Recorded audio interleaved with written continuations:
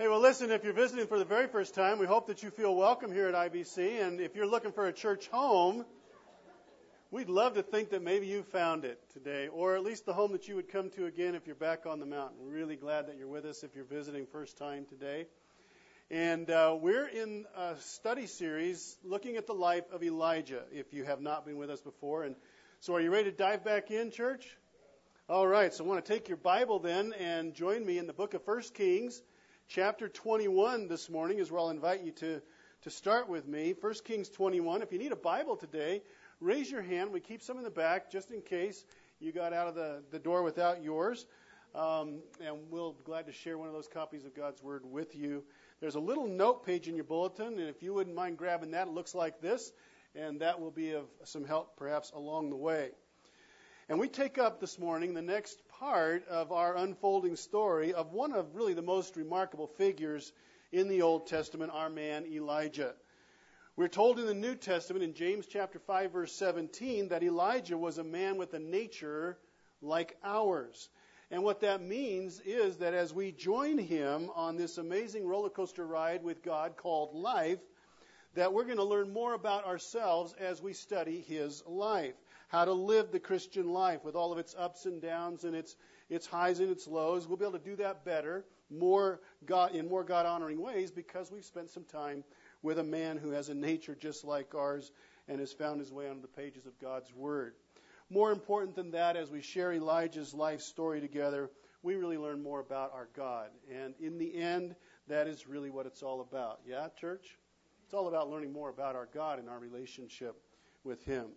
Now, do you remember where we were when we left Elijah last Sunday? Remember where we were? We had run, just by way of refresher, we had run with him for 300 miles, right?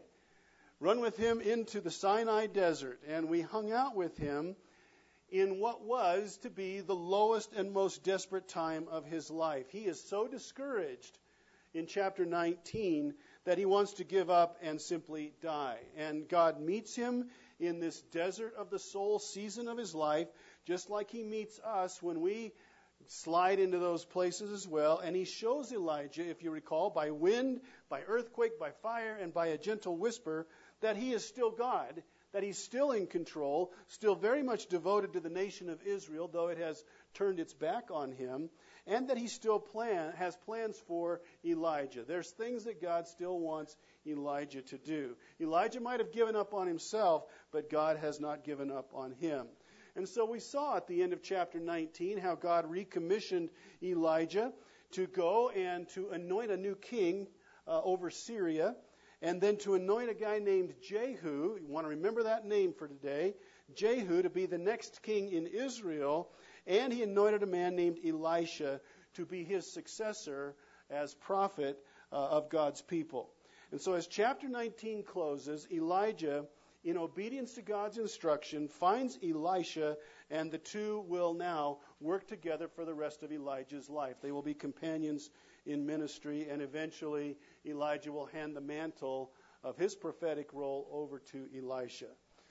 Last week, a dear lady came up to me at the end of service, and she says, "Oh, I am so glad that we got Elijah through that really rough patch." And then she said, "I can't wait until next week when we get to send him to heaven in a fiery chariot." And she was genuinely excited about that thought. And I had to say to her, well, you know, I can't wait for that moment in Elijah's story either when we send him to heaven in a fiery chariot. But before we can go there, we have some unfinished business to take care of first. Business that we're going to take care of here today. With two persons who have figured very prominently in Elijah's story from the moment that we first met him. Who are those two persons? Ahab and Jezebel. The exceedingly wicked king and queen of Israel who have led God's people so far away from him into idol worship, who have worked so much evil and brought so much death and destruction to their time. We need to spend some time with them because Elijah's life is so intertwined with theirs that we really can't share the end of his story until we have shared the end of their story first. Now, If you have been a Christian for very long, I am quite sure that there has crept into your thoughts many times a question, the answer to which has proven elusive for you. We look around us, church. We look around us, we observe our world, and it begins to dawn on us with an uncomfortable consistency that the ungodly, even the outright evil and wicked in the world, the selfish, the greedy, the hostile, the lawless, they seem to be the ones who often prosper, right? They seem to prosper. They seem to succeed. They seem to enjoy the good life. They step on and they use and they abuse the innocent and the unsuspecting. They steal, they cheat, they maim, they even murder. And yet it seems they do so often without consequence. The wicked prosper, almost as though God blessed that, while the God-fearing who desire more than anything else to serve the Lord with an obedient heart and an uncompromising integrity, and they seem to struggle. They seem to have the setbacks, the trouble, the pain. And we ask this question, where is the justice of God? You ever ask the question? You ever wonder about that? The wicked prosper, the upright and the godly suffer, and we say, why? Why is that? Church family, if we've ever asked that question, ever wondered about that, the prospering of evil and the suffering of the righteous, we're in good company. Listen to the psalmist who, writing 3,000 years ago in Psalm 10, asks this question. Why, O Lord, do you stand far away? Why do you hide yourself in times of trouble? You're not the first one that ever asked the question, right? The psalmist beat us to it. The psalm continues this way. In arrogance, the wicked hotly pursue the poor. The one greedy for gain curses and renounces the Lord. All his thoughts are, there is no God. His ways prosper at all times. His mouth is filled with cursing and deceit and oppression, and under his tongue are mischief and iniquity. He sits in ambush in the villages. In hiding places he murders the innocent. His eyes stealthily watch for the helpless. He lurks in ambush like a lion in his thicket. He lurks that he may seize the poor. The helpless are crushed, sink down, and fall by his might.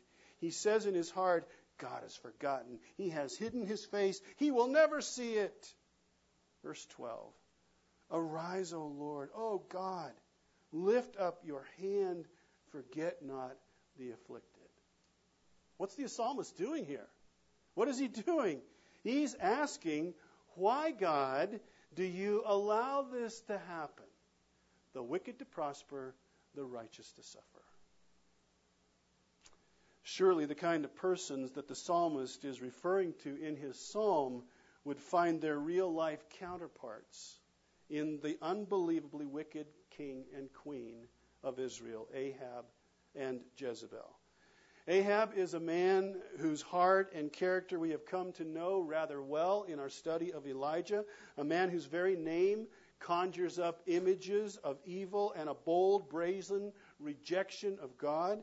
And he's the king of the nation whose God is supposed to be Yahweh Elohim. But by his life and by his practices, he is the very opposite of a man who believes in God. His godless behavior, his sinful pursuits follow him like his shadow his whole life long. And his marriage to Jezebel, the daughter of a foreign king, just compounds his life of evil. You remember that it was Jezebel who brought the false god Baal from her homeland into Sidon, from Sidon into the nation of Israel. Ahab may have been the official head of the nation, church family, but Jezebel most certainly was the neck that turned the head wherever she wanted it to go. She really ruled the roost. She is in a very, very short time, she manages to displace Yahweh Elohim in the hearts of the people and replace him with her god, her small god named Baal. In chapter 18, she issues a standing order that all the prophets of God are to be executed on the spot. She imports a small army of her priests from her homeland into Israel to run the spiritual life of the nation. It is she who issues that death threat against Elijah after Mount Carmel, if you recall, that sent him running into the desert and into that really dark time in his life.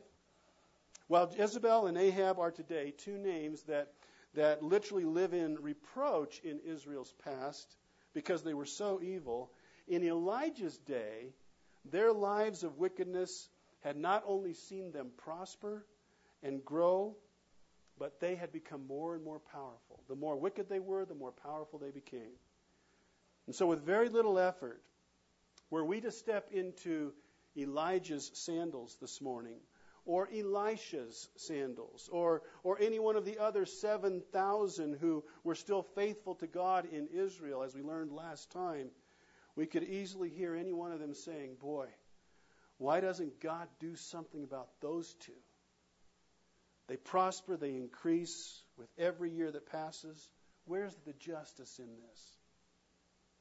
The God-honoring suffer while they go on their merry way, sinning and even attacking the things of God with impunity and seemingly without penalty. It's not fair. It's unjust. Why? All of that is the framework then for what we want to tackle today.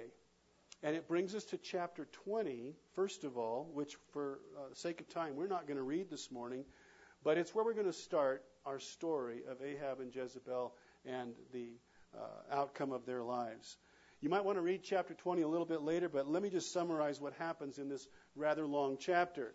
Ahab and Israel are attacked by the king of Syria, who has gathered 32 other kings with him.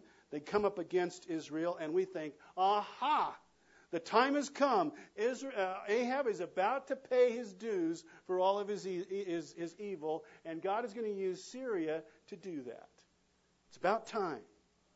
But that's not what happens if you read the chapter. As a matter of fact, Ahab and Israel rout the Syrians with God's help. With God's help, they rout the Syrians. Well, then another year passes, and this same Syrian king gathers together an even greater army to once again go up against Israel. And we say, aha, it'll be this time that God takes Ahab out. But it doesn't happen. In fact, Israel kills 100,000 Syrian soldiers in one day by the delivering hand of God. The wicked prosper, or so it seems. Chapter 21. That's where we are now. And we are going to hang out here for just a little bit. Ahab and Jezebel, after that second victory over the Syrians, they head for the royal palace in Jezreel. This was their favorite hangout spot. Ahab had built a huge palace there in Jezreel. And now another of their wicked injustices begins to unfold. Verse 1, chapter 21. Now Naboth, the Jezreelite, had a vineyard in Jezreel, beside the palace of Ahab, king of Samaria. And after this, Ahab said to Naboth, give me your vineyard, that I may have it for a vegetable garden, because it is near my house, and I will give you a better vineyard for it, or, if it seems good to you, I will give you its value in money. Verse 3, but Naboth said to Ahab, the Lord forbid that I should give you the inheritance of my fathers. We'll stop right there for a second. Ahab is standing at his palace window, and he looks out on a beautiful vineyard that happens to belong to his neighbor, and he thinks to himself, man, what a great place for a garden. Fresh veggies every day, homegrown herbs. I can't wait. He presents the owner Naboth with a legitimate, fair offer for his property, but Naboth refuses the offer.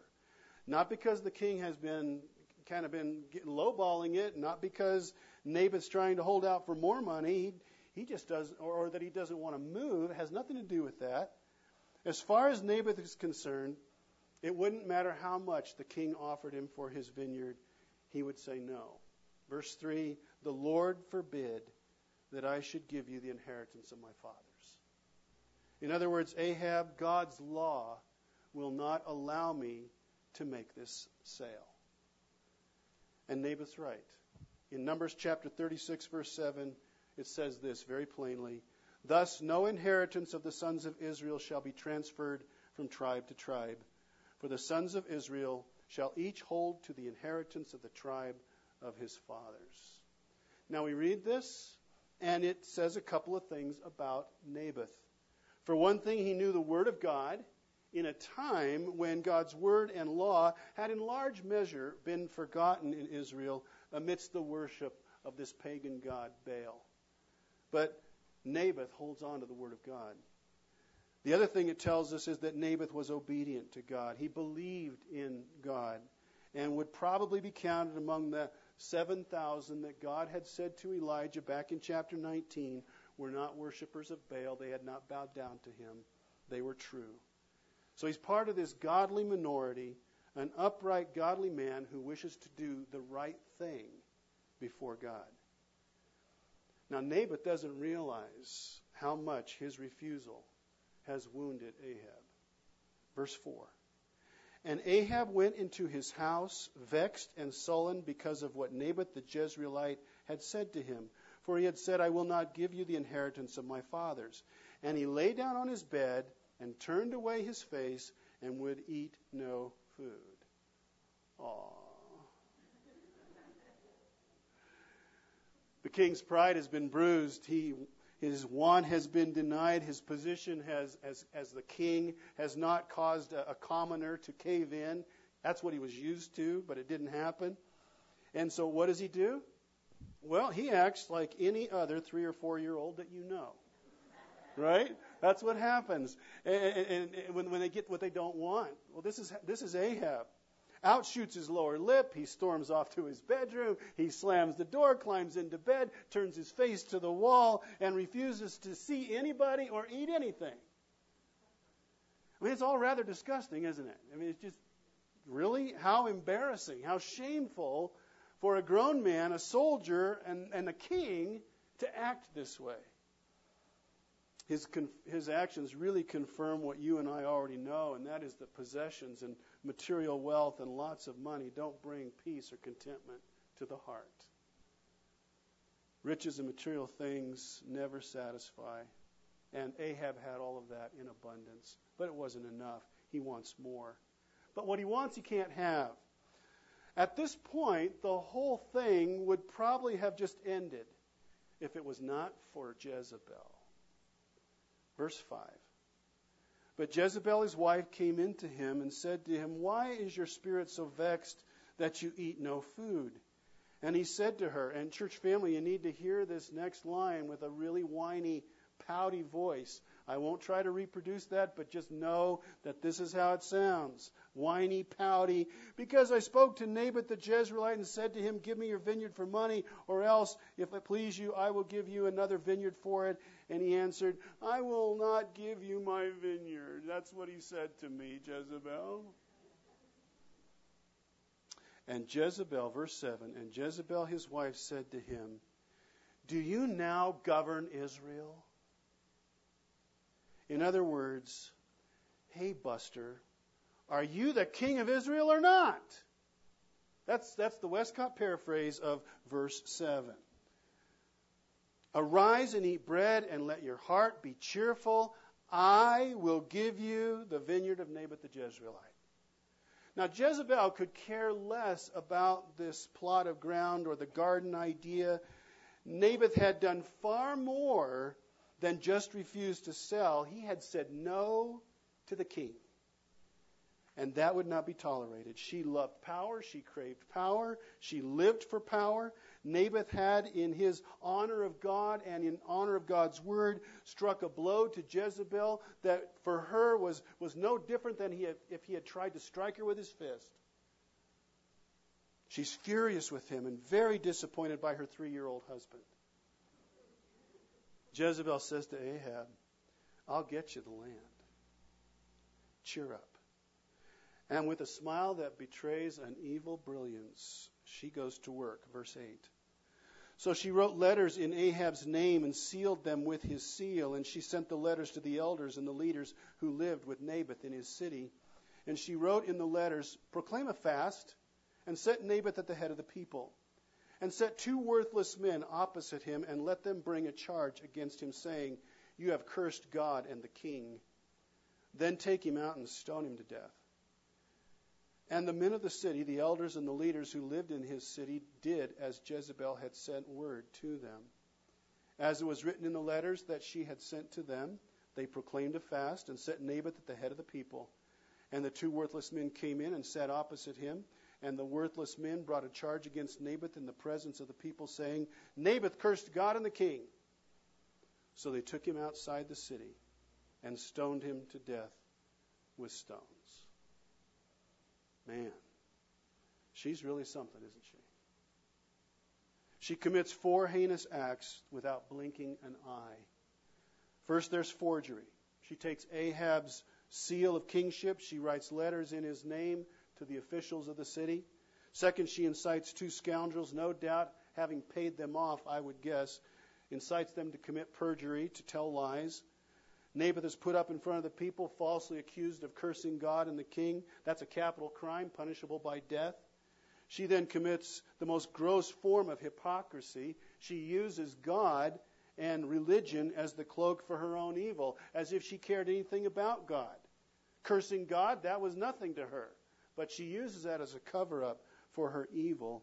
And fourthly, she murders an innocent man. But it's really worse than that, church family, because while we're not told about it here, in 2 Kings chapter 9, verse 26, we're told that not only was Naboth stoned to death, but his sons were stoned with him. How many, we don't know, but more than one, sons plural. And why were they stoned? Well, because they would be heirs to his property, right? And so Jezebel knows she's got to take them out as well. So they're stoned with their dad. There was most certainly the sound of wailing and crying and great grief in the city of Jezreel that night. A wife and a mother just crying out her heart in that moment of loss. Does Jezebel care? She doesn't care. Verse 14. Then they sent to Jezebel, saying, Naboth has been stoned, he is dead. As soon as Jezebel heard that Naboth had been stoned and was dead, Jezebel said to Ahab, Arise, take possession of the vineyard of Naboth the Jezreelite, which he refused to give you for money, for Naboth is not alive, but dead. And as soon as Ahab heard that Naboth was dead, Ahab arose to go down to the vineyard of Naboth the Jezreelite to take possession of it. It was all perfectly legal and perfectly wicked. Or should I say it all had the veneer of legality painted over it. The people thought that Naboth got what was coming to him, though he was innocent. And now, since Naboth had no heirs because they've all been killed, the property reverts to the control of the state. And as the head of the state, Ahab walked onto his newly acquired vineyard, happy and contented, at least for the moment, till the next thing comes along that he wants. The wicked prosper yet again. Is there no justice? Is there no right? Is there no vindication of the godly and the righteous? Can the wicked do such evil and not have to answer for it? Where are you, Lord? That's the question we'd be asking if we were in this city. The words of the writer in Psalm 10 become our words. Why, O Lord, do you stand far away? Why do you hide yourself in times of trouble?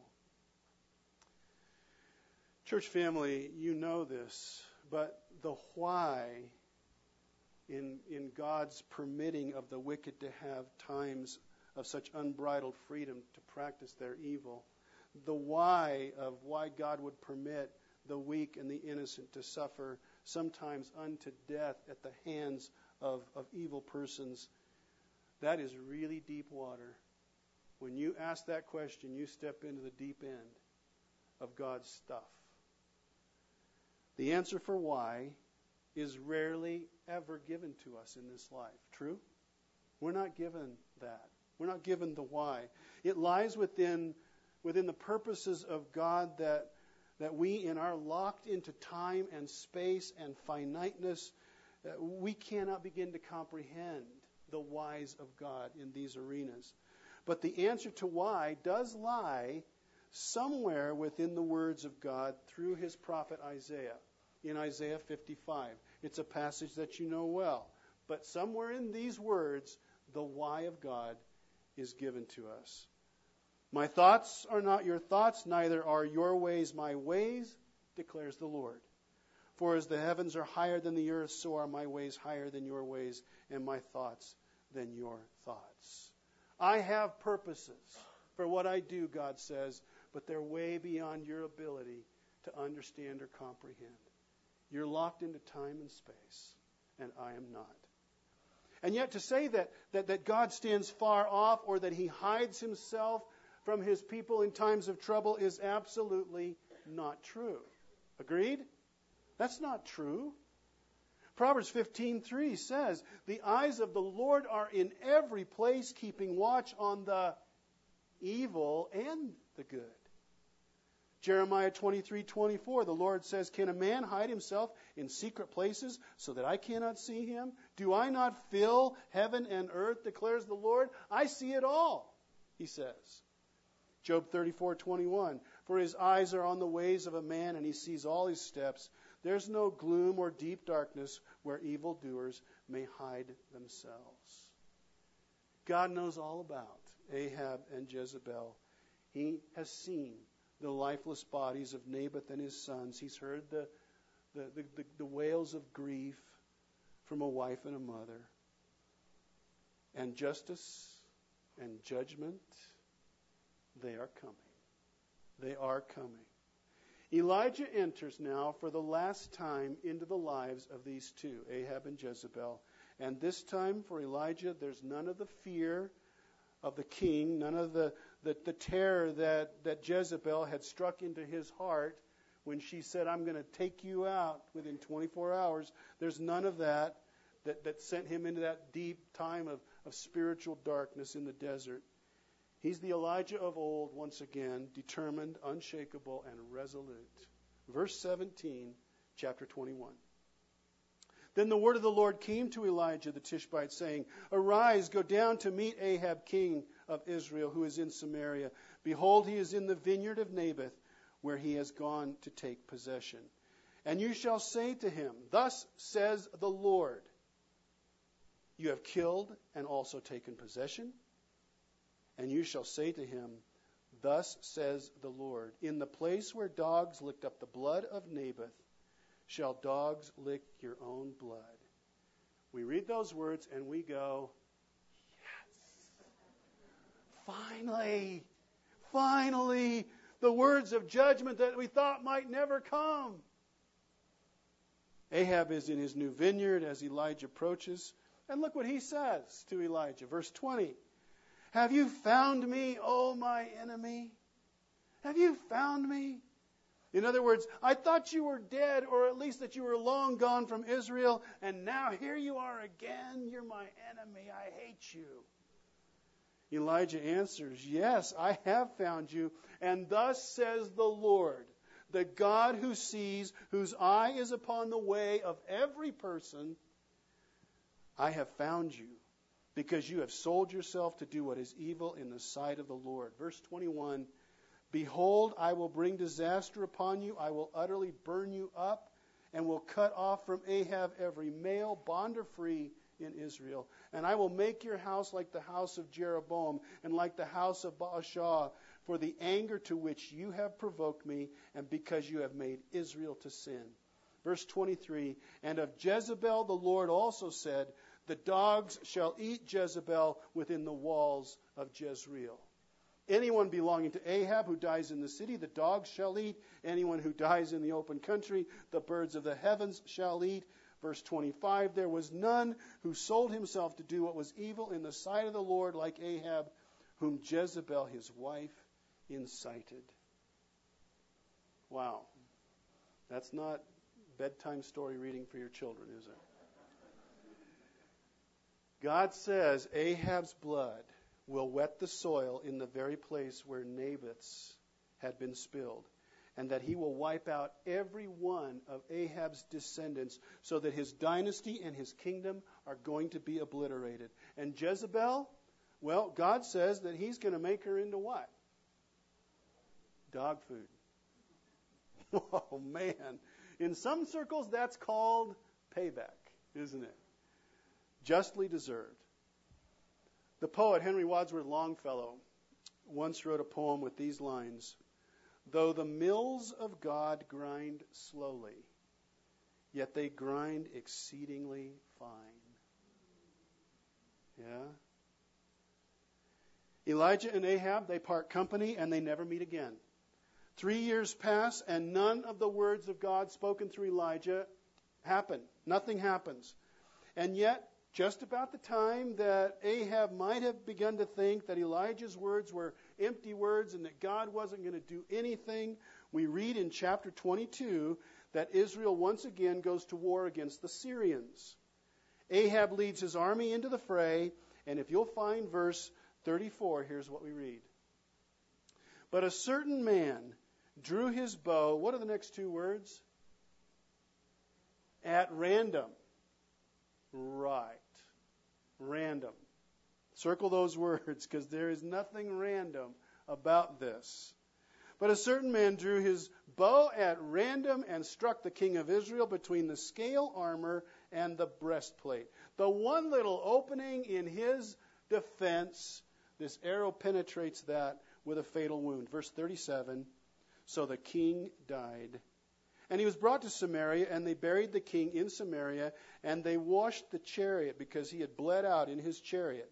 They washed the chariot by the pool of Samaria, and the dogs licked up his blood according to the word of the Lord that he had spoken.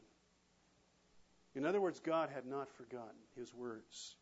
His judgments were true.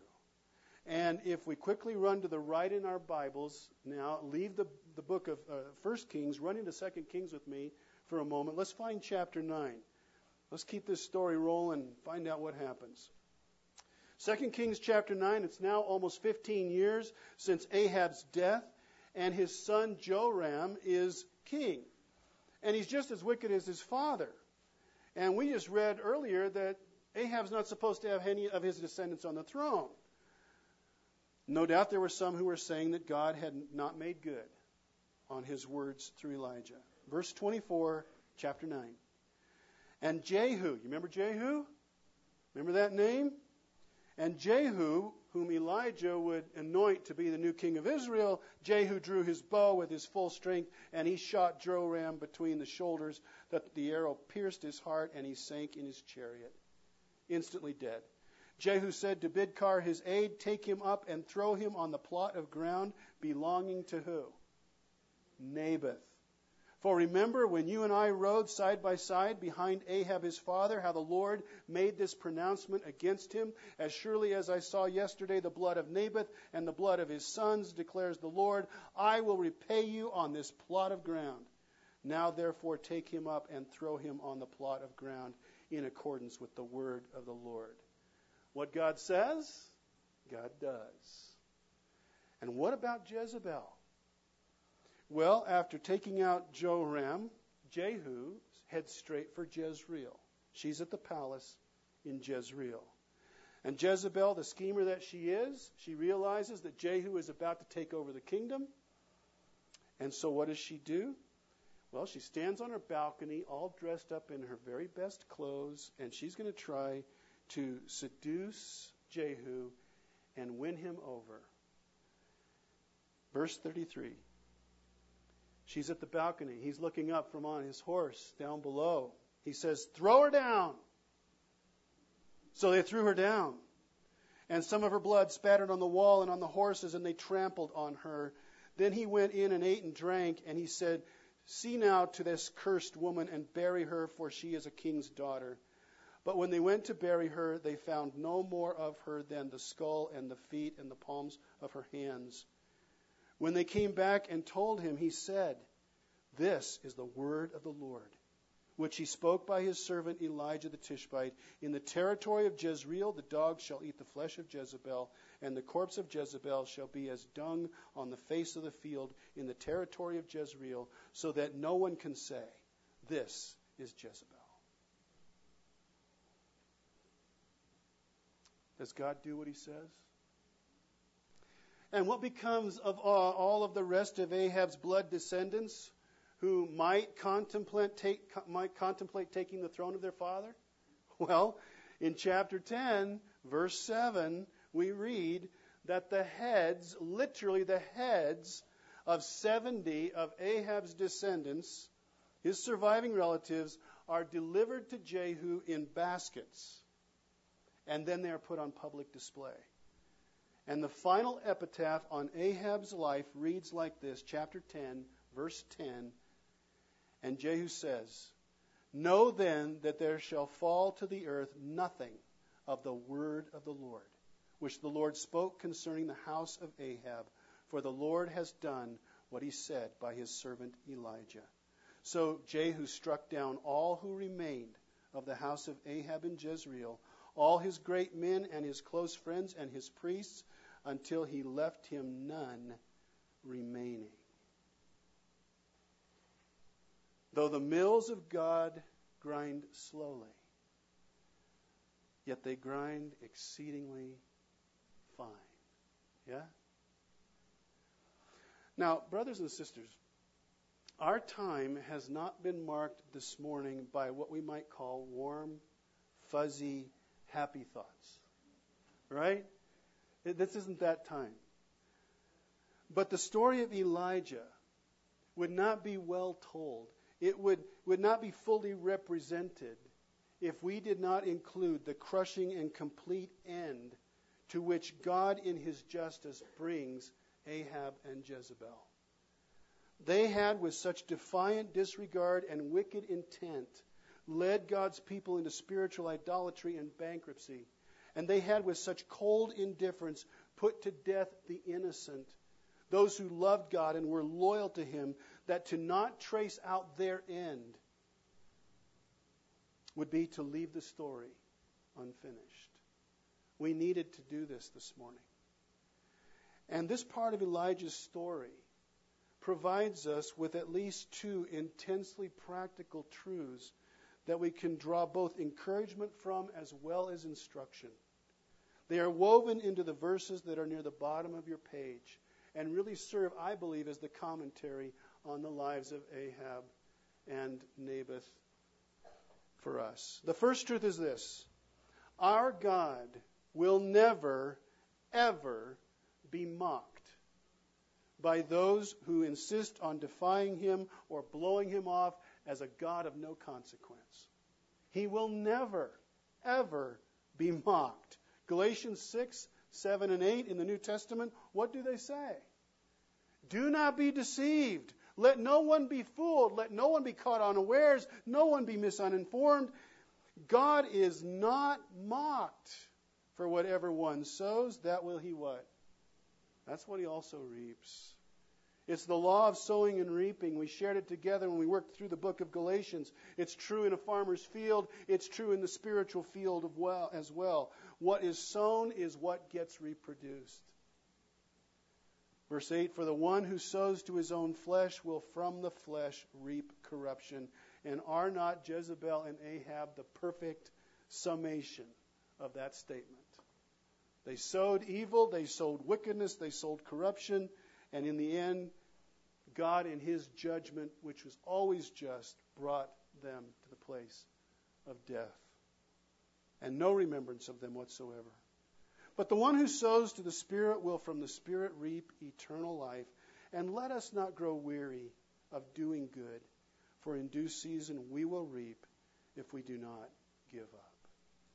We're called here, brothers and sisters, as lovers of the Lord Jesus, followers of Jesus. We are called to sow the good seed, right? Because the good seed reaps a wonderful God-honoring harvest. What's the seed? Well, earlier in the book of Galatians, it says the seed is love, joy, peace, patience, kindness, goodness, faithfulness, gentleness, self-control. We call that what? Fruit of the Spirit. We sow the fruit of the Spirit, which is really the character of Jesus. We sow that in our lives, and what does it reap? Well, it reaps the same kind of seed, the same kind of fruit. And ultimately, it reaps a harvest of eternal life. The second big takeaway for us from tracing out Ahab and Jezebel's end is to be reminded that we do not have to fight our own battles against the wickedness in our world. that we don't have to come up with the avenging part of our story. God says, I will fight for you. You let me have that. You let me have the injustices that you experience, the wickedness that you have to absorb in a world that doesn't love me. You let me have that. There will always be a payday someday for those who defy the living God. But it's the Lord that needs to do that, not you and me. Where do we get the truth of that from? Romans chapter 12, verses 17 to 21. Here's the instruction to us in a day of evil. Repay no one evil for evil, but give thought to do what is honorable in the sight of all. If possible, so far as it depends on you, live peaceably with all. Beloved, never avenge yourselves, but leave it to the wrath of God. For it is written, vengeance is mine, I will repay, says the Lord. Can we count on that? We can count on that. Brother, sister, we can count on that. And here again is the heart of Jesus. He, though God did not seek to defend himself against the evil and wicked mistreatment that he received, which culminated in the cross, he could have called down legions of angels at any moment and righted the wrong that was being perpetrated upon him. But he trusted God to care for him and to avenge him in his own way and in his own time. And he ends up dying for your sin and mine and rising from the dead. Verse 20, to the contrary, if your enemy's hungry, you feed him. If he's thirsty, you give him something to drink. For by doing so, you will heap burning coals on his head. Though it does not always work this way, many times when you and I return kindness for mistreatment, blessing for cruelty, forgiveness for treachery, that brings a conviction, that brings a remorse, the burning coals upon the one who did harm to us and might lead them to a transformed life and through faith in Jesus, eternal life. Verse 21, do not be overcome by evil, but overcome evil with what? With good, with the good character of Jesus reflected in your life, allowing God to take revenge. That's what we're called to, brothers and sisters, in a day of increasing evil. And the Lord warns us it's only going to get worse, right? It's only going to get worse until Jesus returns. And we are to take comfort in these two truths, that God will never be mocked, and God will always care for his own. He will avenge. Can we trust him? Absolutely. And Ahab and Jezebel's story confirms that for us today. You and I can live well for the King as we stay centered on these truths. Amen and amen. Let's pray together. Thank you, Heavenly Father, for your word. Thank you for the truths that we've shared together. Thank you, though it was not pleasant to walk through the sordid lives of Ahab and Jezebel.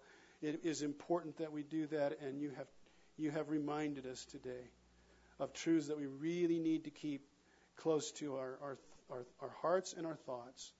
You will never be mocked, Lord. We know that is true. You will never be mocked, and you will avenge. You will always take care of us. Thank you that we don't have to wonder about that.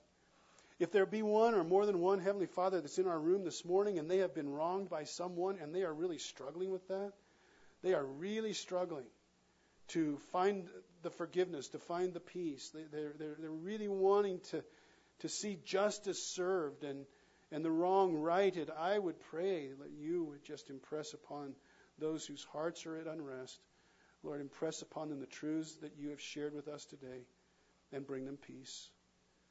And Lord, if we're not in that place today, surely we will be tomorrow or the next day because we live in this world.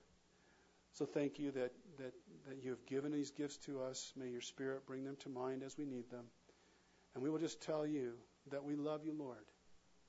We're glad that you're our God. And we love you, but only because you loved us first. And all God's people said, amen and amen.